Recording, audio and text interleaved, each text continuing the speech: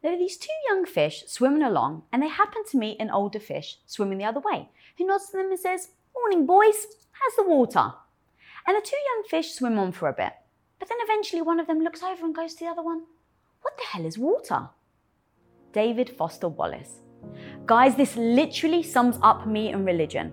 You see, I was brought up in a religious family. I was Christian Greek Orthodox, very young. I went to Greek school on Saturdays. I attended church on Sundays. I took communion. I sang along to the hymns and chants. And well, this was just my life. I didn't actually think about it. And just like those fish, I didn't question it. It just was. Until I met my husband. And one day he asked me a very simple question. Why did I believe in God? So simple, right? And I actually didn't have an answer. I'd never been asked that question before. And the even scarier thing was, I'd never even asked myself that question before. I was 21 years old and I'd never even looked at my belief system and asked myself why. And well, I'm not alone. Today's guest, born culturally Hindu, found herself asking a similar question and embarked on a journey of discovery. And nothing was off limits. A non-absolutist, she kept an open mind and ventured out to faith healers and godsmen. She had a potluck dinner with witches, drank volcanic water with a shaman in Peru, got a hug from a saint, chanted for hours and hours on the beach in Mexico, hired a medium to convene with the dead, and yes, even visited the John of God. And while sharing her experiences, surprising outcomes on her TED Talk took her viral. Based on her book, Stalking God, My Unorthodox Search for Something to Believe in, her TED Talk has now been watched by over 4 million people around the world and has been translated in over 20 languages. So guys, get ready to hear her conclusion in a raw and candid discussion about faith, beliefs, and challenging everything we've been taught with the ever-curious Anjali Kumar. Hi. Welcome to the show, girl. Oh, thank you. Thank you so much for having me. It's great to be here. So I'm just going to put it out there. I'm a little nervous. I've never been nervous before in an episode. So that's just like a very honest explanation of where I'm coming from in this interview. So thank you for being here. It's a true honor. Thank you for having me. And don't be nervous. I think these are the things we have to talk about, right? Like these are the things that drive everything. So it's important to have this conversation. So when you started to explore and ask questions, how did you approach that? Because for me, and I think a lot of people out there, the biggest difficult part is from having a belief system or being brought up in a certain way and then just initially questioning it. Like that first question. Explain to me what that looked like for you and how you were able to actually get past that. Yeah, well, the initial questioning that sort of sparked this whole journey and project was the birth of my daughter. So she is now 10 years old. And when I had her, I just realized I didn't know what I believed about religion and spirituality and sort of bigger questions in life. It wasn't that I believed a certain thing and I had never questioned why I believed it. It was more that I realized I didn't know what I believed. So for me, being raised Jain, but culturally Hindu, it was really part of being Indian. It was really inseparable from those things. So I think that's part of why I never questioned it growing up, is because questioning my religion would be like questioning whether or not I'm Indian, and I was Indian. I know that to be true. So it was a very easy thing to just accept. But then when I had my daughter, my father, it was a conversation with my father actually that triggered the whole thing, where he was like, "Oh, have you taken her to the temple yet? You should just show her what we believe." And that sort of stopped me in my tracks. I'm like, "Oh, wow, what do we believe? Like, I don't even know. If you sat me down and said, explain everything about Jainism, I'd be like, we're not supposed to eat meat. Like, I don't know. Like, what, it's like we believe that all life is equal. Like, it's, I didn't know a ton about it. And so that's what started the whole thing. So I was like, well, I don't know what I believe. And I never questioned it. And so this was as good a time as any to figure it out so that I could answer for my daughter when she inevitably asked, what is God? Is there a God? How do you find happiness? What's the meaning of life? All the sort of big existential questions that I would have an answer. Like, I have all of this exposure and I just don't get it. So I'm just going to try to figure it out. Yeah, but you were a lawyer. So did you have any fear of judgment when you were telling the people around you. Obviously, like, I would assume being a lawyer is very much based on facts and evidence and things like that. And then here you are almost going off on a totally, like, the antithesis of that, where, like, I'm going over to explore people's beliefs. So talk to me about, did you have any judgment or anybody putting, trying to, like, dissuade you or anything like that? Yeah, for sure. I mean, what was interesting about it, so when I started this whole thing, when I had my daughter, I was working at Google at the time, and I was an attorney at Google. So if, people come to me for answers all the time, that's literally my job, is answering questions. And then I work at a company that is also set up to answer questions. So if I don't know something, I should be able to Google it. So that was sort of, that was sort of the joke of it, but it was really true, where I was like, well, here's a set of questions that my kid is inevitably going to ask me someday that I've never really explored, I've never really thought about, and I cannot Google a satisfactory answer. And admittedly, at first I was doing it pretty quietly. I was kind of like just going and saw a healer here, would go do a meditation thing or whatever. But then I started telling people about the stories that, just because they were funny, but they always wanted to know more, and they were always really curious, and they would start digging in, and then they would share, like, their healer or a tactic that they had tried, or some guru that they had met once that they're like, you should go explore this. Like, they were into it.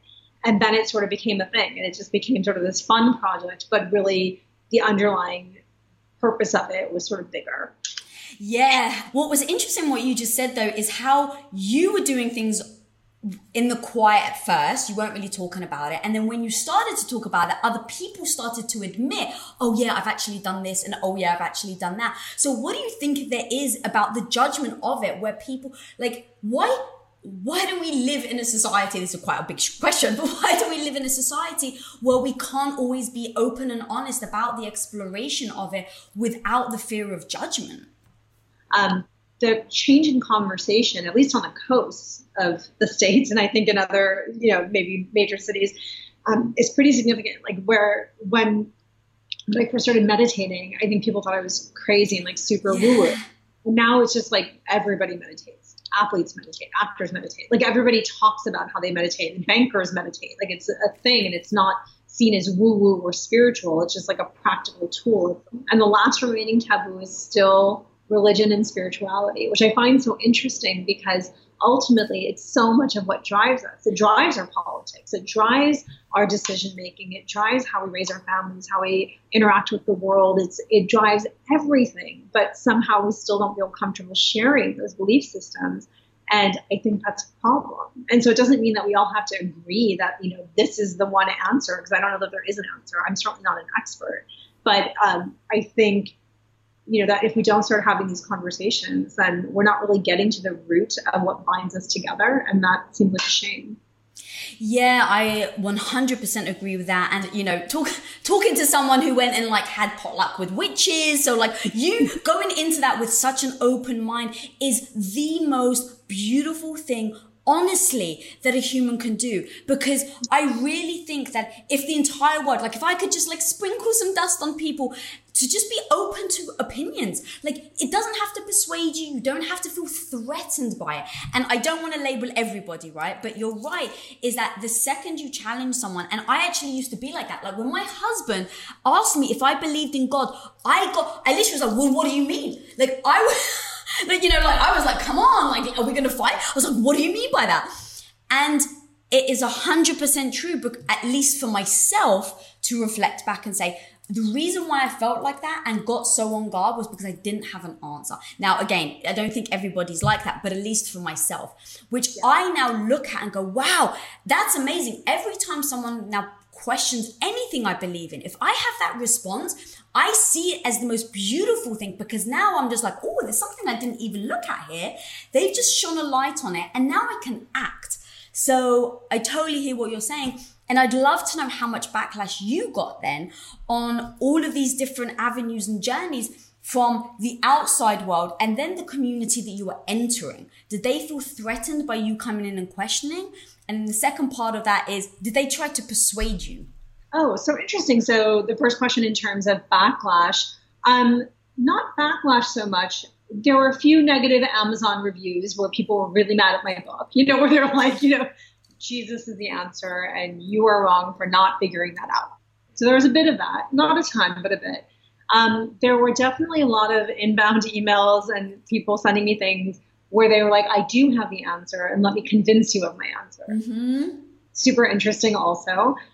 And then in terms of the communities that I went into to sort of explore, people were super, super welcoming. I was always very transparent about what I was doing, and people were really excited in those environments to talk to me about their beliefs, right? Like, so maybe they didn't want to be named by name, but they were always very forthcoming, because if you go to something like that, you go to a retreat like that, or you go to see John of God in Brazil, or you go to, a witch's potluck dinner, like you're already in, like you're signed up to that way of life. And so I found people usually pretty welcoming and forthcoming. So I never went in being like, I don't believe what you're saying, you have to convince me. I think it would be a very different conversation, right? Like I wasn't coming in like an investigative reporter, News 7, like I'm gonna show the world that what you're doing is a load of caca. Like that was never the intention, that was never the tone. Yeah.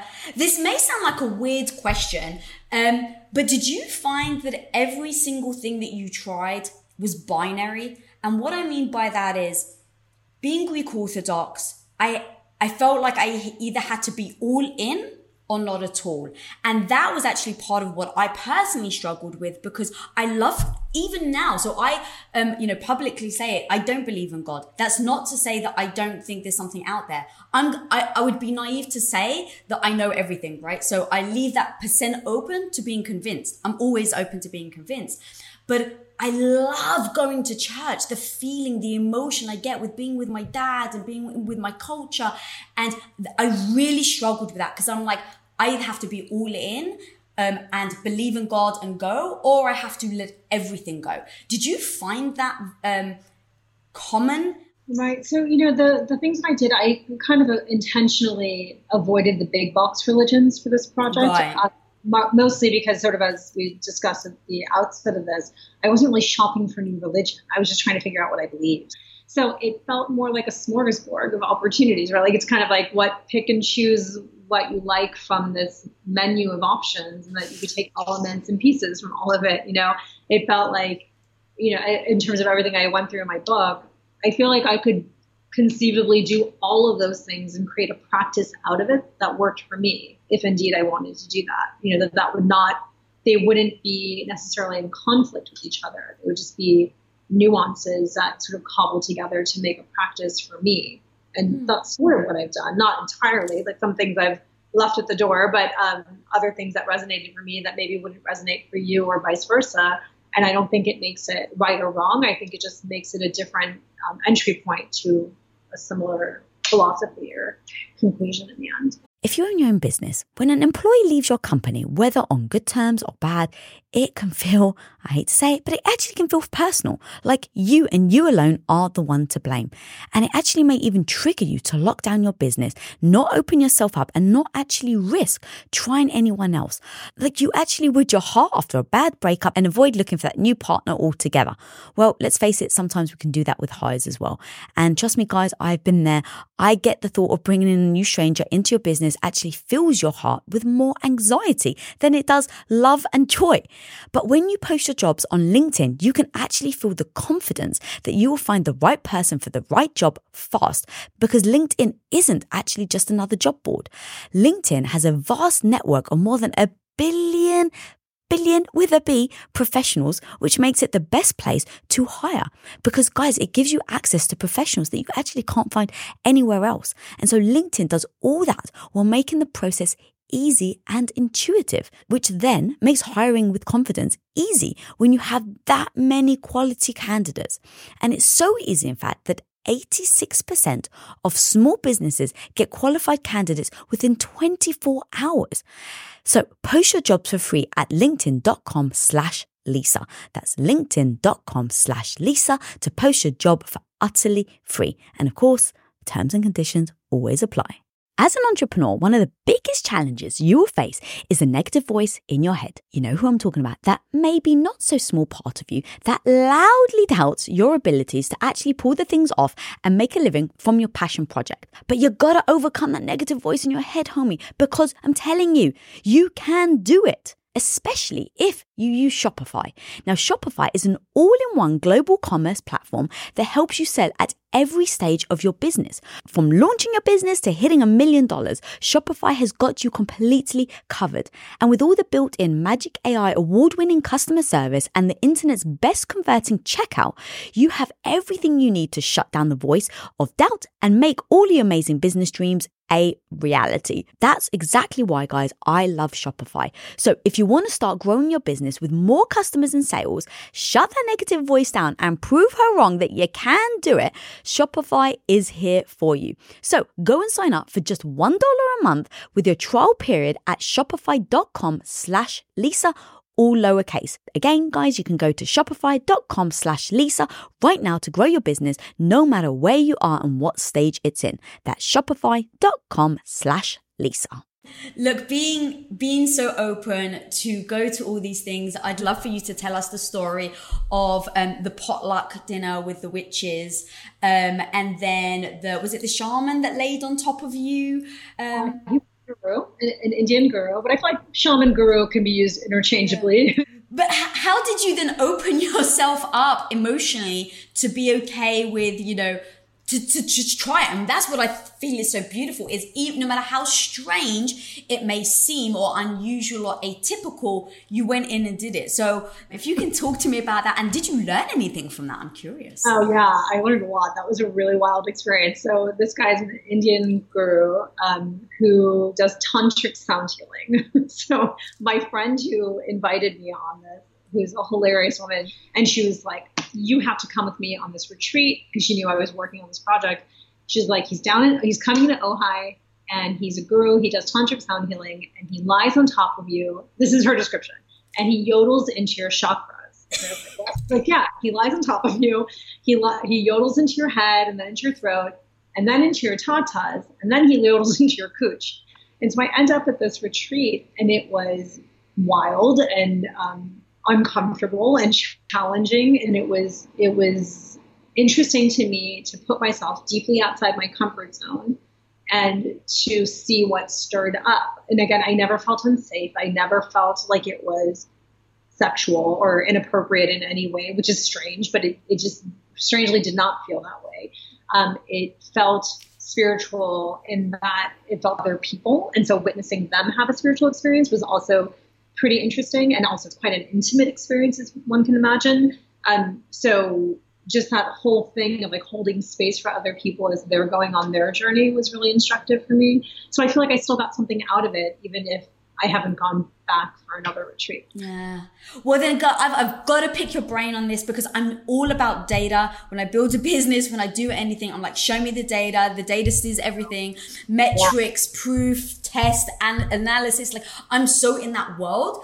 And this is why I was so excited to talk to you, is because you're a freaking lawyer and you still wrote a book about this. So your career is all based on facts, stats, statistics, things like that. How did you allow yourself to be open to people telling you things when there's no proof? Yeah, that was really the rub of the book. I mean, the journey of the book is like almost every chapter I kind of swing back and forth between those two parts of myself, right? It's like that lawyer. I worked at Google. I'm like a tech lawyer. I do like data. I do like, I believe in all that stuff too. So I present a lot of the data. I'm like, well, here's the research. Here's what, I went to go see Hugging Amma. She goes around the world and gives hugs. Literally, this is her job. And she's got a good gig doing it. Like, she doesn't charge for the hugs, but she's got a big business surrounding the hugs. And people really believe in her. And I went to go see her in Midtown Manhattan. And, for me, it was interesting. It was a lovely experience. It was a nice hug. But a lot of what I wrote about in the chapter was about oxytocin release and like just, the data around her business and her empire and all the things I could find out, because I like to research stuff. I like to Google things. And so I liked having information when I went into these things. And then the other side of it is just, well, what was it like just to be there? What was the experience? And then that part, and sort of my head and my heart always constantly in conversation and battle. And I think that's what makes the tone of the book a bit unique in terms of this type of exploration. I'm not a theologian, I'm not an expert at any of these things. I'm a guide maybe, but I think maybe, the folks that came along with me on the journey, whether through the book or the TED Talk or anything else, is maybe because of that, because it was a bit of an accessible entry point of like, you don't have to tell all the answers. I don't either, but I'm willing to do the work for you. And maybe the book just makes you laugh and that's all it is. Maybe it exposes you to something that you're kind of curious about, even if it didn't resonate for me. And that's sort of the point, just a conversation starter. Well, I'm just going to say, I actually think it's more powerful that you're not a theologian. I think it's more powerful and impactful that you don't have that experience. And the reason why I say that is because you don't have a dogmatic stance, right? You don't have a dog in the fight. It's like you're not committed to anything. And I find that happens a lot with, if there's any backlash, or if, I'm in a discussion with someone, it's because they have, to their core, they believe in X and you cannot convince them no matter which way, but you didn't have a conviction, right? You didn't have that. And so I actually think it's even more powerful to follow your story and hear all these really funny anecdotes about like the situations of, all these different things you did, including John of God. Talk to me about that and how you, in fact, kept your mind open. Because here's the thing. When I first heard you talk about John of God in an interview, I hear about, oh yeah, he can, fix cancer from the other side of the world by pretending to cut someone. And so I just go, well, that's impossible. But what people say about faith is it's believing in the impossible. So how did you even go into that with an open mind? Yeah, I mean, okay, so John of God, there's an update, the postscript to from when I went, which was 9 years ago. He has since, unfortunately, become the face of the Me Too movement in Brazil. So there's a lot of controversy. Oh yeah, going down somewhere like that, it was definitely a leap for me, because I was like, well, who is this guy? Like, why is everyone so curious about him? And I kept hearing about him and I was just curious. And so I went, and it was a bit of a win, but it was a wild experience because it was really, it wasn't my cup of tea. I didn't understand it. I don't speak Portuguese, so I wasn't sure that he understood me or anybody else understood me as I was trying to present him with my wishes. But what I got out of it, which I talked about in TED Talk, and was really the conclusion of the book, was something totally different. So it sort of didn't matter that I didn't believe in it or I was unsure. It didn't really matter that I didn't personally get anything out of it, quote unquote, whatever that means down there. Like I didn't, have this big revelation or anything. But ultimately, what I did find is that sort of my research showed that people were all looking for the same things when they were down there. So basically what happens when you go down there, you bring kind of 3 wishes, almost like he's a genie in a bottle. And you're supposed to bring your 3 wishes of things that you would like fixed, sort of physical, spiritual, emotional, whatever they might be. And the idea is that John of God, I mean, I don't know if he's still practicing. I believe he's in jail. But if he was still doing his work, that he would sort of set these dead saints and doctors that he channels to work to get the job done, to like fix these things for you. But the other thing that you can do is you can act as a proxy for other people and save them the trip. So you can bring photographs and the intentions of those people, sort of the wishes of those people, down with you, down to Brazil. And so before I went down, I ended up telling a lot of people, I'm like, oh, I'm going down to Brazil. I'm going to go see this healer guy. I don't know what the story is, but this is what he says to do. Yeah, sure. If you want to send me a picture, feel free. And what ends up happening is my inbox was just flooded with emails of colleagues, of friends, of random people, like just all kinds of different people sent me emails asking me to bring their wishes down to Brazil. And I noticed a few things in common. And the first thing was that everybody gave me very detailed instructions on how they could be reached, which I just thought was funny because I was like, just in case the stuff they don't want their wishes being delivered, like their good fortune to someone else. Yeah, it's like, don't get it to my neighbor. I'm in apartment 5. It's like they wanted zip codes. It was really, I just thought that was funny. The second thing that we thought was really interesting was that almost every single email, like everybody asked for the same 3 things and basically in the same order. And it was health, happiness, and love, and basically in that order. So they might have phrased it very differently, but it boiled down to those 3 concepts. And so now, in the times of COVID, we can all understand health. Like, of course, that would be the most important thing, right? It seems so obvious now, but just interesting. Happiness, the kind of happiness that's like soul-feeding happiness. And love. I mean, who doesn't want love, right? Like a romantic life partner, like an epic romance. So that was a very humbling realization.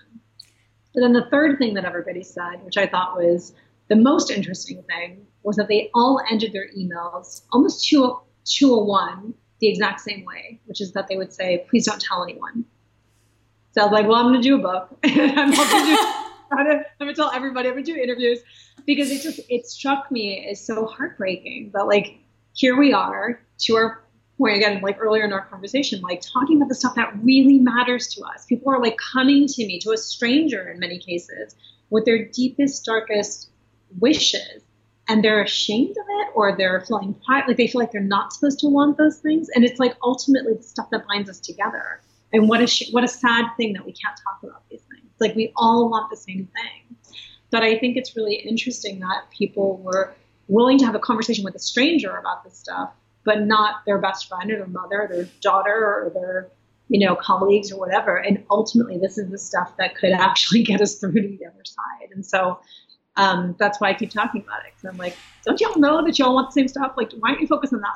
That feels important to focus on. Yeah. That's why I think your book is so important, and everything that you're doing is so important, because there's no coincidence that your TED Talk in just English is at 1.5 million views, right? So there is clearly something to the fact that people want to talk about it, but they can't. They feel the judgment, the shame, the guilt, whatever it may be. And right, talking about proof, it's like the proof is that everybody ended their email with, please don't tell anyone.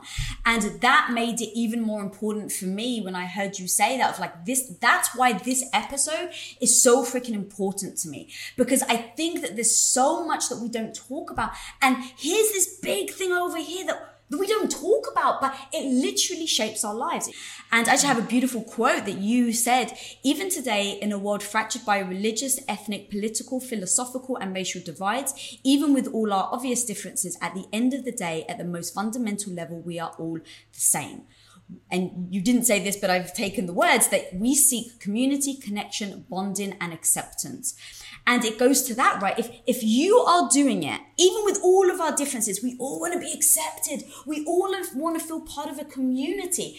And so imagine this person that's writing to you with all of this, they don't want to be kicked out of the community.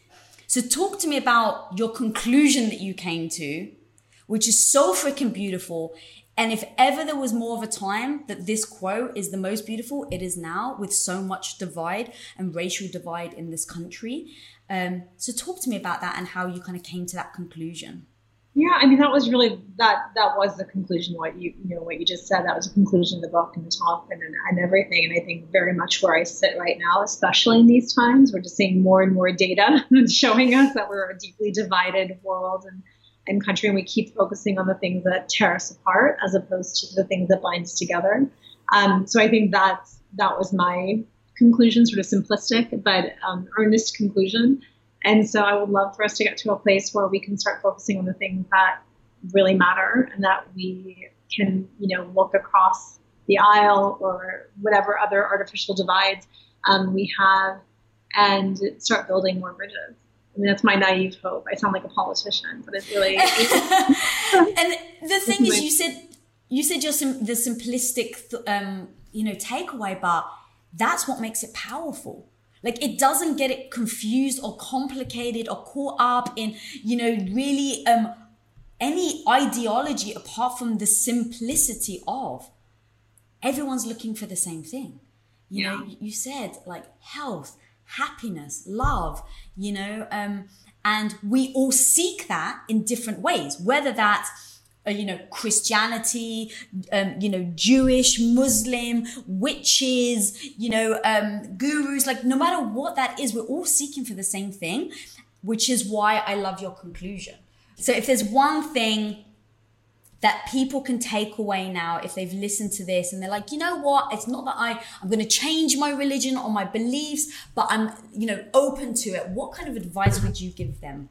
It's not so much that they have to change their beliefs. I think it's more just being curious about other people's beliefs. Like, that's really what it comes down to, is that openness and curiosity. Like, I'm not here to try to change anybody's beliefs. Right. Again, I don't even know that I changed my own. It's more that I was willing to put myself in other situations and other people's spaces to learn what they believed and to see what resonated for me. And I think that'd be my takeaway. Just like be open and have a conversation with somebody you think you really disagree with, or that has a belief system that you think is really different from your own. So I bet if you really peel back the onion, you'll find that it's just not true. It's not that different.